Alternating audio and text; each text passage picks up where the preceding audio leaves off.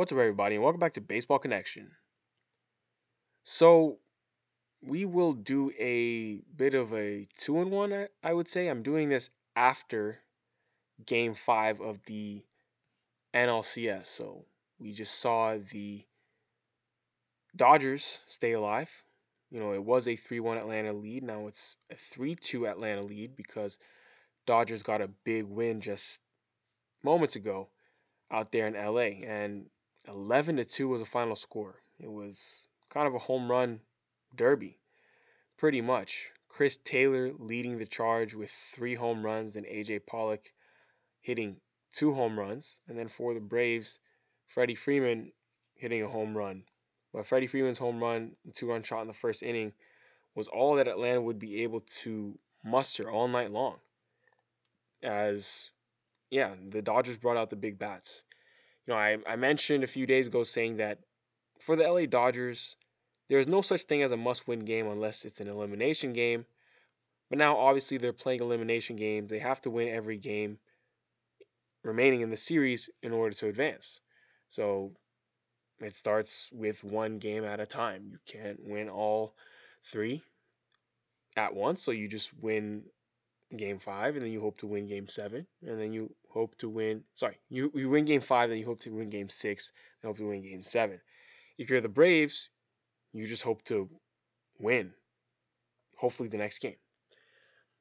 Who knows how this is going to play out? Who knows how this is going to play out? We saw Atlanta have a 3-1 lead last year, which they squandered and they could not capitalize on. They're up 3-1 again on the Dodgers. Can they do it?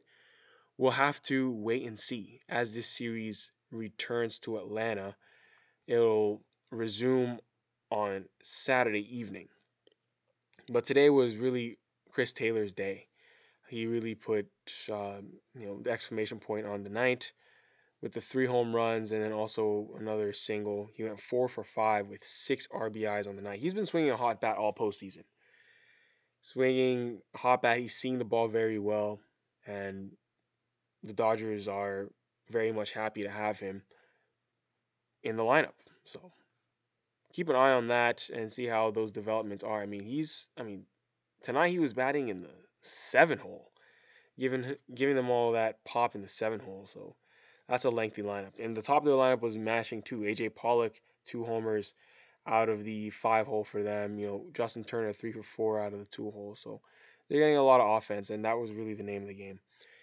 Yesterday's game was a Braves win. I guess I didn't mention it then, so I'll mention it now. 9-2 was the Braves win in game 4. Eddie Rosario led the way. He almost hit for the cycle, ended up hitting 2 home runs. When he was a double shy of the cycle, he hit a ball that I thought was going to be a double, but it got over the fence for his second home run of the day. I'm sure he'll take that. But we stand at a point where it's a 3-2 series lead for Atlanta, and they're going to hope to close this out on their home turf on Saturday. We'll see if they do. And then yesterday, the Astros pushed themselves closer to clinching the series as they got a 9-1 win at Fenway Park. Very strong outing by Framber Valdez, which is just what the Astros needed and not what many people anticipated. Framber Valdez went 8 innings with 1 earned run, 5 strikeouts. Did anyone really see that happening? After a bunch of games, 4 games where the starters for the Astros would only go an inning or 2 at most. Now you have Framber Valdez just come in and absolutely save the bullpen. Now the Astros can kind of realign their pitching as they go back home. They're in pretty good shape. Yordan Alvarez kind of jumped all over Chris Sale. First a home run in the second inning, then a double later in the game. He just kept doing it, 3 ribbies for the Houston Astros, and then they would pour it on with a bigger 6th inning. But Boston's gonna have to win on the road. They're facing an elimination game, and they have to go to Houston in order to keep the series alive. We've seen this before.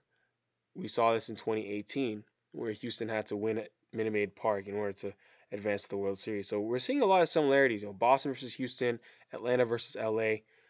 How will it play out? We shall find out tomorrow night, 8 p.m. Eastern on FS1 Friday night. But yeah, that's gonna be interesting because, like I said, the Astros were able to reset their pitching, and Luis Garcia, who had started earlier in this series, but barely really pitched because of an injury. He's back now, so his arm should be fresh.